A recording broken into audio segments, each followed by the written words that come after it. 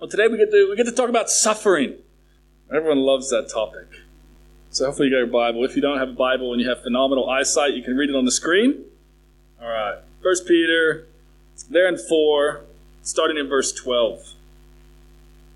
Peter writes, he says, "Dear friends, do not be surprised at the fiery ordeal that has come on you to test you, as though something strange were happening to you.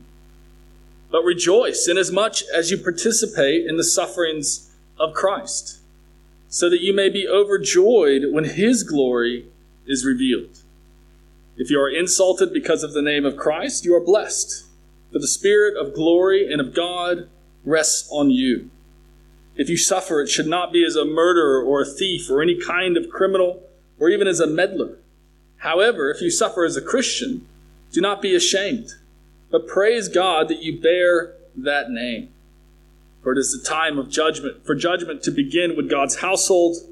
And if it begins with us, what will the outcome be for those who do not obey the gospel of God? And if it is hard for the righteous to be saved, what will become of the ungodly and the sinner? So then those who suffer according to God's will should commit themselves to their faithful Creator and continue to do good." Suffering. Everyone loves suffering, eh? Not so much. But let's have a prayer, and then we'll look at some principles from here that will help us to suffer in the right way and with the right attitude. Amen? Let's pray.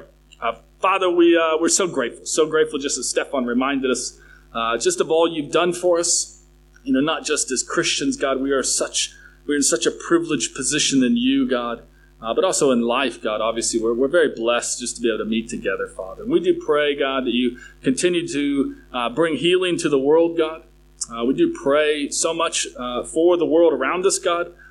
We pray that during these challenging times, God, that many people, us included, God, can have the foundations of our lives shaken, God.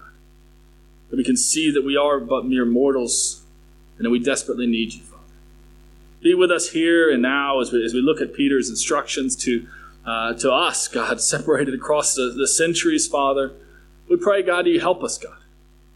Help us to grasp the perspective that we are meant to have and to have the endurance and the faithfulness to you that's necessary for life, God. Be with us. May your Spirit move among us, God, opening up the eyes of our hearts and helping us to see with great clarity your will. In Christ's name we pray.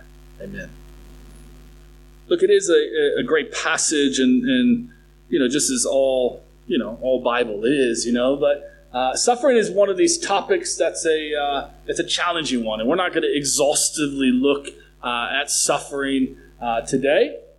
We covered it a fair bit if you were with us when we looked at Romans chapter 8. If you remember back to that, or you can listen to it on the podcast online, where we did dig into it a fair bit, But I do think as we look at Peter's words, I think we probably need slight change of perspective. Sometimes we read, especially if you've been going to church a lot, you read passages like this in Peter's whole book, because it's a pretty big treatise on suffering.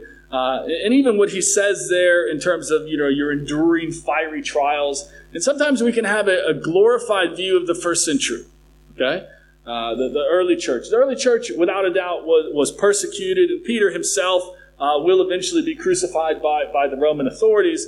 But by and large, the church as a whole didn't have widespread persecution coming against them, right?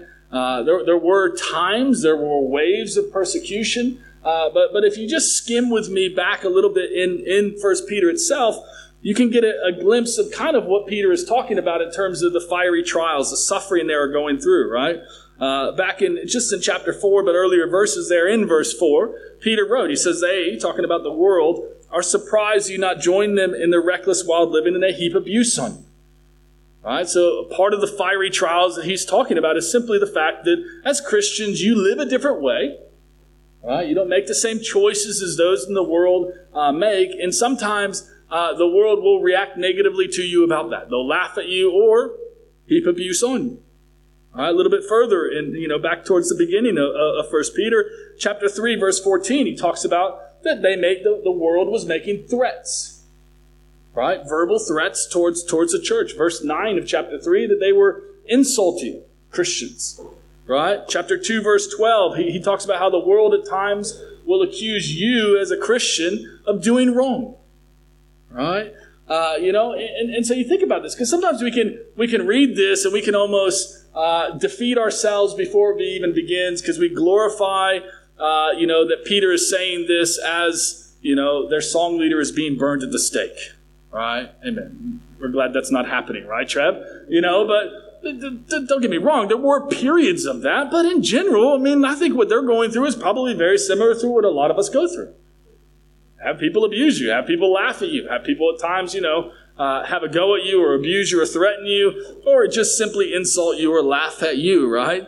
That's kind of what Peter is talking about. And that again, not to minimize that, that's not pleasant, right?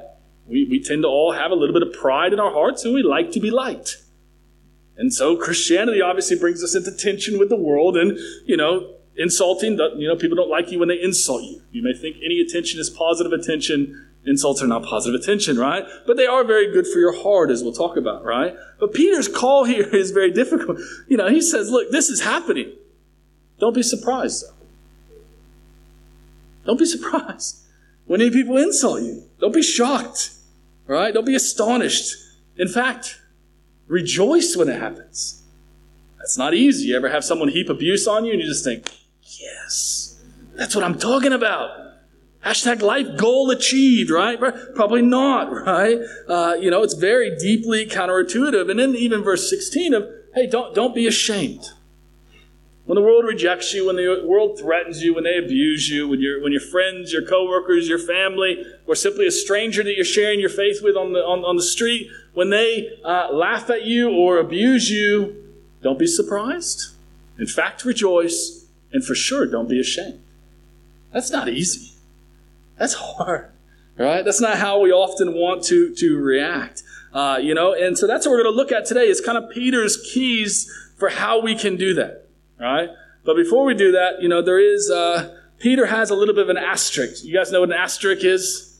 It's on the screen there, right? The big dash, okay? You may be wondering what in the world is Liverpool doing up there. Liverpool, congratulations to them. They've won the Premier League. And if you know me, I'm a Man City fan. And unfortunately, a few of us haven't seen the light and are still, Liverpool fans, but Jurgen Klopp, the manager, he says, usually I do not pay too much attention to what everyone is saying around us. Now, I've had a lot of time to read and hear a lot and see a lot. I had to Google the word asterisks because I only knew the word from the comics. Right? And so, the reason he was doing that is because people were saying it's a shortened season, doesn't really count, maybe we should just end the season and call it, but no, they didn't do that, right? But an asterisk is an important thing, right? Again, thankfully to Liverpool, there isn't one on their championship, but it's an important thing, right? It's telling you, it's alerting you that there are some terms and conditions that you better be aware of. Right? That there's some fine print that you should probably take the time to read. And Peter's instructions here are heavily laden with some fine print, right? And maybe the asterisk, if you want to look at it that way, that he puts throughout this paragraph is to help us understand he is not talking about self-inflicted suffering. Right? He's not talking about self-inflicted suffering. And you see that a couple times, right? Verse 13, he says, inasmuch as you participate in the sufferings of Christ. So the suffering that he's talking about that you should not be surprised at, that you should rejoice when you endure it, and you for sure should not be ashamed of, is when you're suffering kind of how Christ suffered. Now, Christ didn't suffer because he was sinful. Christ didn't suffer because he said the wrong thing at the wrong time, right? Christ didn't suffer for those reasons, right? And we got to understand that, right? Also, verse 14, he says, if you are insulted because of the name of Christ, you are blessed. Sometimes we are insulted because we don't resemble Christ, right? And we can think, oh, I'm being persecuted. No, you're being self-righteous and people are reacting to them. That's a big difference, right? It's important to understand that. Not always easy, but important to understand, right? Verse 15, again, if you suffer, it should not be as a murderer, a thief, or any other kind of criminal, or even as a meddler, right? Again, Peter's going out of his, it's not a very big paragraph, but over and over he's telling us, look, you got to understand, yes, there is a time and a place and a type of suffering that should cause you to not be surprised, that should enable you to rejoice, and for sure you shouldn't be ashamed of, but it's not for suffering because of your own actions. All right? That's a very, very different type of suffering, and it demands a very different response. All right? Any suffering that comes our way because of things we deserved is not what he's talking about. And if we find ourselves in that kind of situation where we are suffering along the lines of what Peter's talking about there in verse 15, like I said, our response needs to be different. Right? And you don't have to turn there, but Luke 23. Verses 39 through 41, as Jesus is hanging on the cross, he's having a little conversation with the two thieves that are there with him, or two criminals that are there. And in verse 39 of Luke 23, it says, one of the criminals who hung there hurled insults at him. Aren't you the Messiah? Save yourself and us. But the other criminal rebuked him. Don't you fear God, he said, since you are under the same sentence? We are punished justly, for we are getting what our deeds deserve. But this man has done nothing wrong. This one criminal's response is the right response when we are suffering because of self-inflicted suffering. And his response is the opposite of what Peter is talking about in our text, because his suffering is not the same as what Peter is talking about in our text, right? The way to respond in the midst of self-inflicted suffering is repentance, right? And a big indicator of repentance, of godly sorrow welling up in your heart, is alarm. He's saying, don't be surprised. Godly sorrow is alarm. It's like, man, what I'm seeing, what my eyes are being open to, man, that's scary. Right? There's surprise there. Right? If you're in the midst of self-inflicted suffering, right? We should have not rejoicing, but sorrow and mourning. Not proud of what we've done, but man, a contrite heart, a broken heart about what we've done. Right? And instead of being unashamed, we should be full of shame, blushing about the sin in our lives. That's the kind of suffering, self-inflicted suffering. That's a response we need to have, and that's one of repentance. The suffering that Peter's talking about, like I said, is suffering along the lines of the way of Christ. He's mentioned this even earlier in chapter 2, verse 20, where he says, how is it to your credit if you receive a beating for doing wrong and endure it? But if you suffer for doing good and you endure it, this is commendable before God. The second half of that sentence is what we're talking about this afternoon. All right? Suffering for doing good. You're suffering for doing wrong. You're suffering because you run your mouth. You're suffering because you haven't dealt with the pride in your heart. You're suffering because you react to people. That warrants repentance. All right? We're talking about suffering for doing good. Amen? All right. Asterisks out of the way. Congrats to Liverpool. All right. So how do we respond to suffering, right? No surprise in our heart, much rejoicing, and no shame. Peter gives us two very simple concepts, and if you've read much of the Bible, you probably have come across them before, right? The first is that of, man, we need to have eyes inward. We need to see this suffering, this fiery trial, as he calls it, as a purifying work of God. A purifying work of God, a purifying fire. And secondly, we got to have eyes upward, looking forward to the glory to be revealed. So let's look at those two thoughts more in depthly, which ultimately will help us to respond to Christ-like suffering in the right way. Amen? In the right way, right? So first here, eyes inward, right? Here's a picture of Cameron, my nephew, working in the fires. No, who's a picture of, right? But here, is this image. And this image that you see there on the screen is probably what Peter had in his mind. All right? The process of taking precious metals, putting them into the fire to burn off the dross, burn off the impurities, get out the lesser quality things so that it will be pure, metal and of more value. Right? Peter's letter began with this concept. Right? 1 Peter 1, verse 7. It says, these have come so that the proven genuineness of your faith, of greater worth than gold, which perishes even though refined by fire, may result in praise, glory, and honor when Jesus Christ is revealed. All right, so Peter begins his letter telling them that, hey, this is life as a Christian, that when you follow Jesus, you're going to go through fiery trials. You're going to go through hard times. And then everything that's really sandwiched in between confirms that. Did you think about everything we've talked about as we've gone through 1 Peter? One of the major themes is that of live differently than the world around you. All right? That process of living different than the world around you purifies things in your hearts that would never be purified, right? Unless you're following Christ. I mean, think about it. You ever think about that? You ever think if every person you shared your faith with said yes, what would that do to your heart? I don't know about you. I would probably become much more full of myself. But there's something about rejection. There's something about somebody saying no. There's something about even someone laughing at you for being a Christian, and then you continue to live as a Christian even though you're getting negative response for that. There's something that purifies your motives and in your heart in that process that's not going to be dealt with any other way.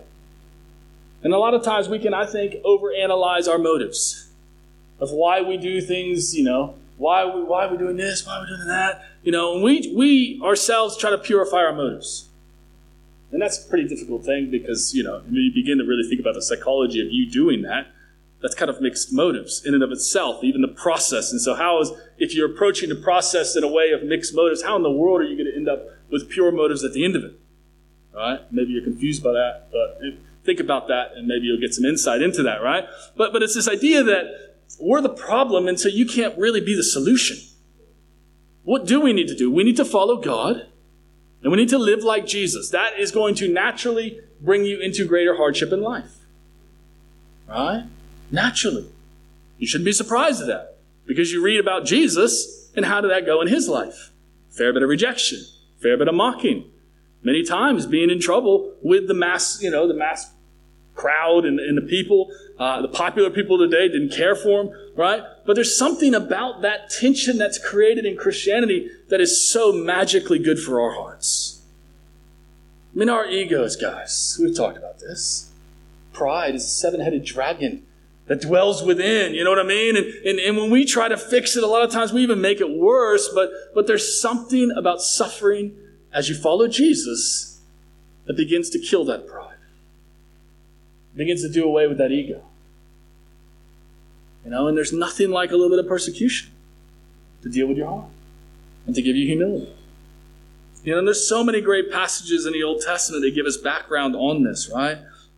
Just a few on the screen as you can see there. Proverbs 27:21, the crucible for silver and the furnace for gold, but people are tested by their praise. By their praise. The good things people say about you. Do you believe them? It's testing your heart. Psalm 66, verse 10, for you, God, tested us. You refined us like silver. It's an interesting thing. I mean, the psalmist almost seems excited at that process. Are you excited about that? I don't know. It's a little bit hard, right? Zechariah 13:9, a little bit different tone than the psalmist. He says this, God says this third time. I will put into the fire and I will refine them like silver and test them like gold. They will call on my name and I will answer them. I will say, they are my people, and they will say, the Lord is our God. Proverbs 17:3. The crucible for silver, the furnace for gold, but the Lord tests the heart.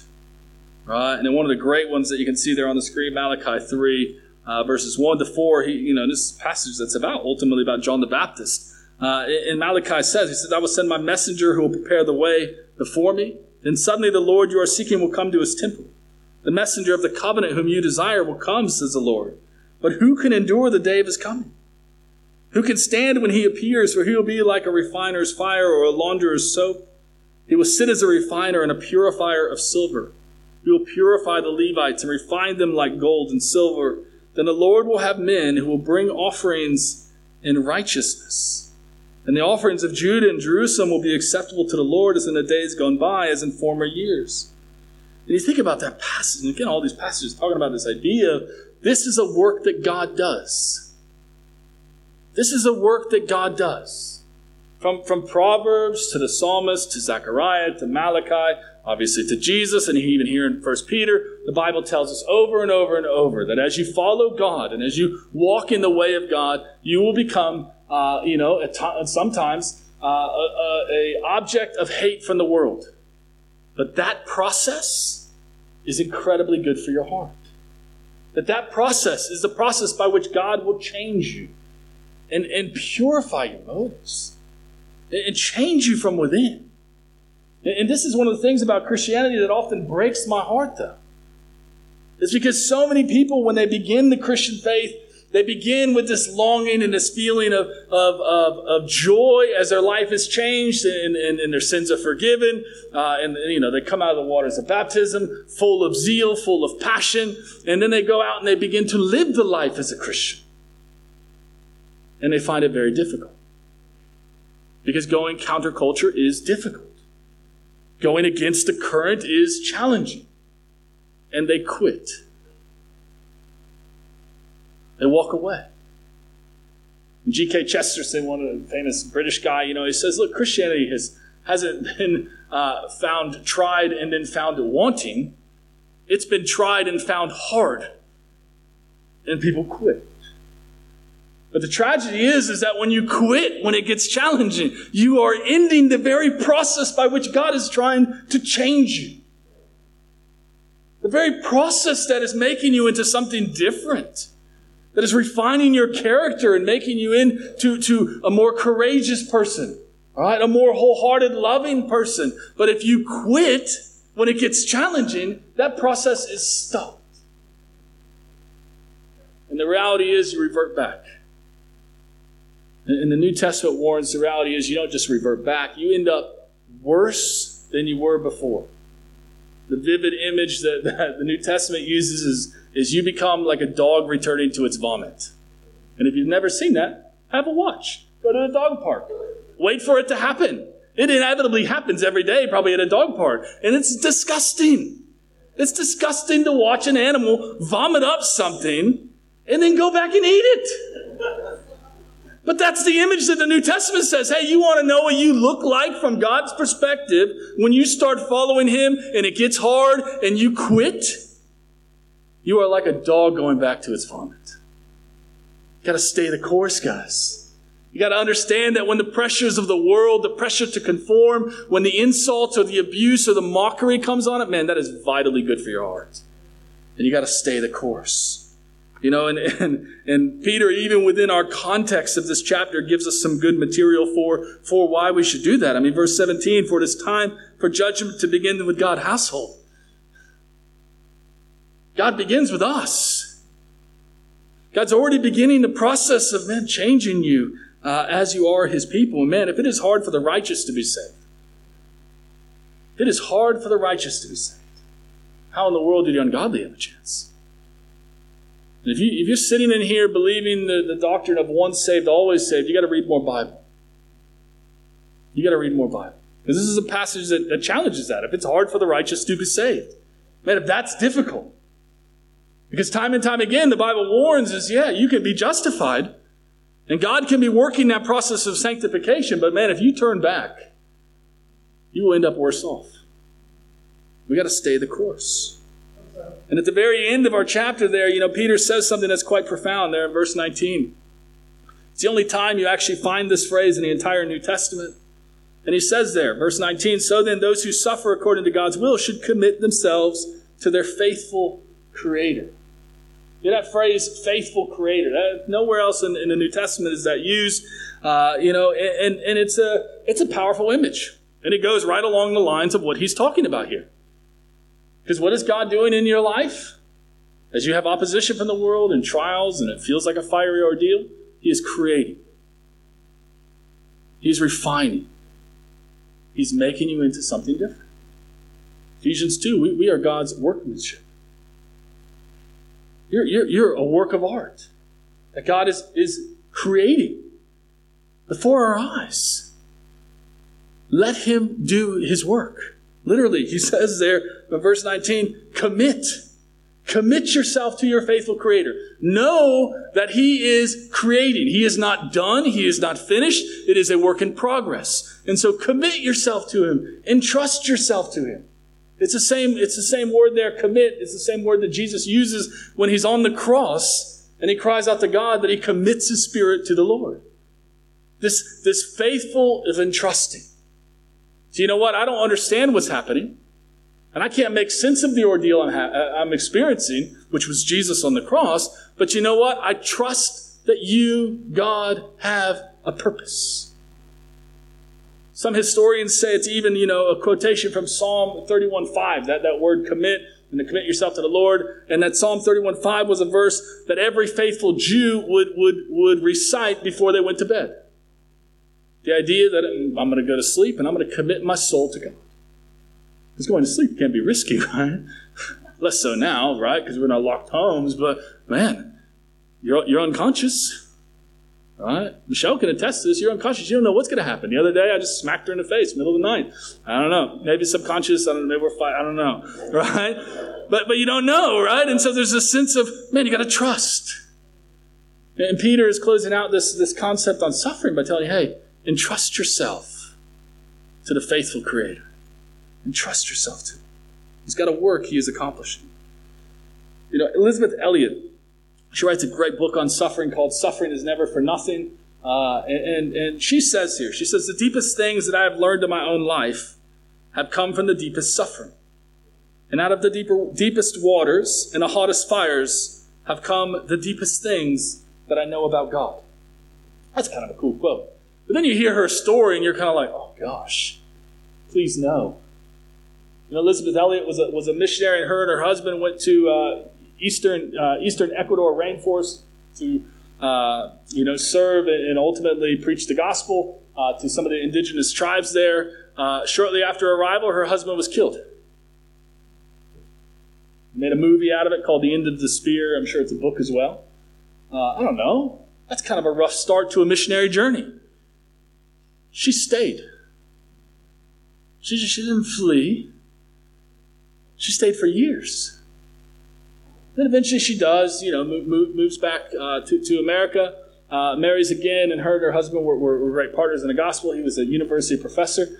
4 years into marriage, he died. And she just continued to stay the task of preaching the word, teaching people about God. Eventually remarried again, and that husband didn't die until after she had died, but you think, that's suffering. That's challenging. But she doesn't look back on it with regret. She looks back on it and thinks, man, valuable lessons learned. Wouldn't have come any other way. Got to entrust ourselves to the faithful Creator. Secondly and lastly, I think Peter tells us, look, we've got to have eyes upward. And what we need to focus on is that glory that is to be revealed. And he says there in verse 13, but rejoice inasmuch as you participate in the sufferings of Christ, so you may be overjoyed when His glory is revealed. That's a great concept. Took this picture the other week. Michelle and I and the kids and Cameron and Lonnie went up north and went to Calbury. And outside Calbury is this pink lake. And that pink lake at sunset, it's the whole day, but it's kind of wildly reflective, right? And you look at the image of that, and I don't know. You think about that moment, guys, that Peter is talking about here, that there's going to come a time when God's glory is going to be revealed. We finished the sermon last week talking about this, right?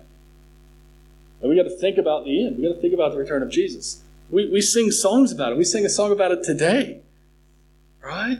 Longing for that day when the darkness gone and light comes. And Peter's saying, look, this is an essential thing to think about if you want to endure suffering. If you want to stay faithful, even when times get hard, you have to be someone who often thinks of this moment of when Jesus is going to return and His glory is going to be revealed. 1 John 3:2, you don't have to turn there, but the Message translation of that verse, John writes, he says, but friends, that's exactly who we are. children of God. And that's only the beginning. Who knows how we'll end up? What we know is that when Christ is openly revealed, we'll see him. And in seeing him, become like him. All of us who look forward to his coming stay ready with the glistening purity of Jesus' life as a model for our own. And I love that. Who knows how we'll end up? Right? God doesn't, it's not like an Avengers movie where there's a little trail, at the end of the trailer there's a little glimpse, right? You don't really get that in the New Testament. But God says, hey, we should be thinking about that. We should be longing for that moment. You think about that moment. You don't want the primary emotion that you're feeling is shame. Regret. Those are not the emotions you want to feel. You don't want to think in that moment, oh man, I should have done, or I shouldn't have done. That's not what you want to feel. But if you're not thinking about it now, for sure in your life, you're gonna err. And you may even potentially err in ways that, man, your heart is going to be filled with shame and guilt on this guy. But Peter's saying, hey, look, we've got to be a people who are thinking about this, who are ready for his return, longing for his glory to break into our life. And even verse 14 here of our text, he says, the Spirit of glory and of God rests on you. The Spirit of glory and of God rests on you. This is very similar to 2 Corinthians chapter 3, verse 18, which is one of my favorite passages in the New Testament. And in that passage, 2 Corinthians 3, verse 18, Paul writes, he says, and we all, who with unveiled faces contemplate the Lord's glory, are being transformed into his image with ever-increasing glory, which comes from the Lord, who is the Spirit. And that image there of we are meant to be a people with unveiled faces, meaning no false pretense, no duplicity of life, no acting one way here and acting a different way there, right? Transparency of life. Everything, living your life fully conscious of God. That everything I do is done in the sight of God. That everything about me is plain in the sight of God. That's the idea of operating in your life with an unveiled face. And he says, when you do that, and you contemplate the Lord's glory, you are being transformed into his image. Contemplate. Thinking about, meditating on. Turning it over in your mind. Carrying it with you as you go. Again, getting it deep down into your soul. That real glory, right? Glory is kind of a funny word. It's one of those words you read a lot in the Bible. You're going to define glory without using glory, right? And glory is it's weight. It's matter. It's what's real, right? And he's saying God is what is real ultimately. God is what matters ultimately. He's the source of all things. We may look at this world, or we may be comfortable in this world, or we may think this world is all there is, but the Bible is telling us over and over and over, it's not ultimately the true glory, though. That's Jesus, and that's God. And then when he comes, and when he peels the sky back as a scroll, when light breaks through the darkness, when his glory is going to be revealed, that moment is a moment we must think about a lot more than we do. I think so often, guys, we go day after day and we give very little thought. It's something we're meant to think about. And meditating on and contemplating on that thought is ultimately what brings us into this relationship that ends up with us being transformed. You think about even what Peter's saying here in terms of thinking about that coming in relation to suffering. Because when you suffer, oftentimes, all you can see is your problems.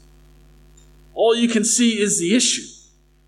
All you can fixate on sometimes is a person who maybe is heaping abuse on you. And Peter's saying, no. You want to rejoice? Well, think about this. Think about this glory that's going to be revealed. Think about this glory that's going to come. And thinking about the age to come is such an important thing. You know, Jonathan Edwards, I don't fully agree with this quote because it obviously contradicts a little bit of what we're talking about here. He says, we are not weaned from the world by affliction, which is kind of the contradictory part, right? Or through fear, but are only weaned off of the world by the sight of something better. Again, I think Edwards maybe going a little bit too far because I do think affliction, I think suffering, I think rejection of the world helps us to not live as if we were at home in this world.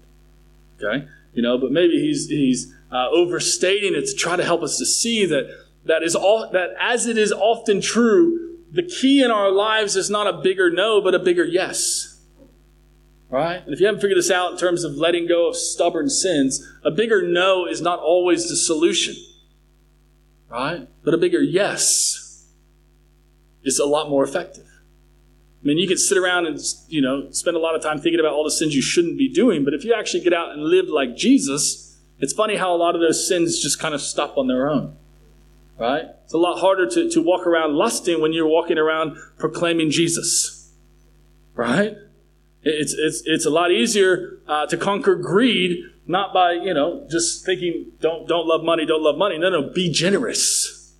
Right? And so the principle of a lot of our solution is that of a bigger yes rather than a bigger no. It's true. And I think that's kind of what Edwards is driving at. Man, we got to be a people that long for something better. You know, and if you like reading, I encourage you, if you've never read it, read C.S. Lewis's book, The Great Divorce. You know, it's not about divorce. It's about the separation of you know, in the next age. You know, and he's a great writer. And the images that he conjures up in that book of the New Jerusalem, of the glory of God that awaits us. Man, our hearts got to long for it. And the more our hearts long for it, as Peter says here, the more we're able to not be surprised when we suffer, to rejoice even when we do, and for sure not be ashamed because we know something better awaits us. You know, that's the challenge for us. All right? And I encourage us, if you're suffering because of your sinful choices, repent. Right? Repent. But man, if you're suffering for Christ, if you're suffering because you're out there trying to help people follow Jesus, man, don't be surprised when it happens. If they hated him, they're going to hate you at times. All right? If they persecuted him, they're going to persecute you. All right? Don't try to analyze it, because Jesus very plainly says in John 17 that people hated him without reason. Because sometimes we try to analyze and think, well, why are they rejecting? Well, the Bible a lot talks about people are blind. Right? We're blind. All right? But we've got to rejoice. For sure, don't be ashamed. Continue to follow, because those tough times are changing you in ways that nothing else ever will. And as you go about it, you know what? You're going to long more and more for the world to come. And you're going to cast your anchor deeper and deeper into that glory. And that's going to continue to pull you forward in your walk with God. Amen? Let's have a word of prayer, and then we'll stand and sing one final song. Father, we thank you. We thank you for Peter's words. We thank you for Peter's example, God. I'm even thinking about, Acts 4, him being flogged there by the Sanhedrin and then walking out of there rejoicing, just as he tells us to do, God. Father, we know it's very unlikely any of us will be flogged, God. But we do know at times people will mock us. The world will laugh at us. That the world will try to pressure us to conform into its image, God. And as we follow you, we'll end up in conflict with the world around us, God. And we pray in those times, God, you help us to not be surprised. To always rejoice. And to never be ashamed, God. Because we know that even in those hardships, you are changing us. You are molding us. You are shaping us. You are making us into something far greater. That you're purifying out of our hearts and our motives, God, things that we could never deal with on our own, God. And we thank you for that. And we pray you help us, God. Help us to commit our souls to you, our faithful Creator, God. And God, we do pray you help us, God. To be a people that really do long for the age to come, God. We know, God, we are, blessed beyond what's good for us probably here and now, God. And we can become so comfortable in this life, God, but we pray you help us, God. Help us to understand the glory that's going to be revealed. Help us to understand that is reality. That is what matters. That is eternal. Everything we see and we think is stable here and now is not. And it won't stand the test of time, God. We pray you help us, God, to really, cast our anchor into that next life, God. That in doing so, Father, we know it'll help us, God, to continue to follow you in the way we need to, God. Father, we do pray, just as the church in Revelation prays, God, that you come and that you come quickly, God. And if that's a scary thought for us, Father, we pray you grant us repentance. And if it's not a thought we're not thinking about enough, God, we pray that you burn it into our hearts and our minds, that we can long for the day where the darkness is swallowed up by light. That's all in Christ's name. Amen. Awesome. Let's all stand and sing together.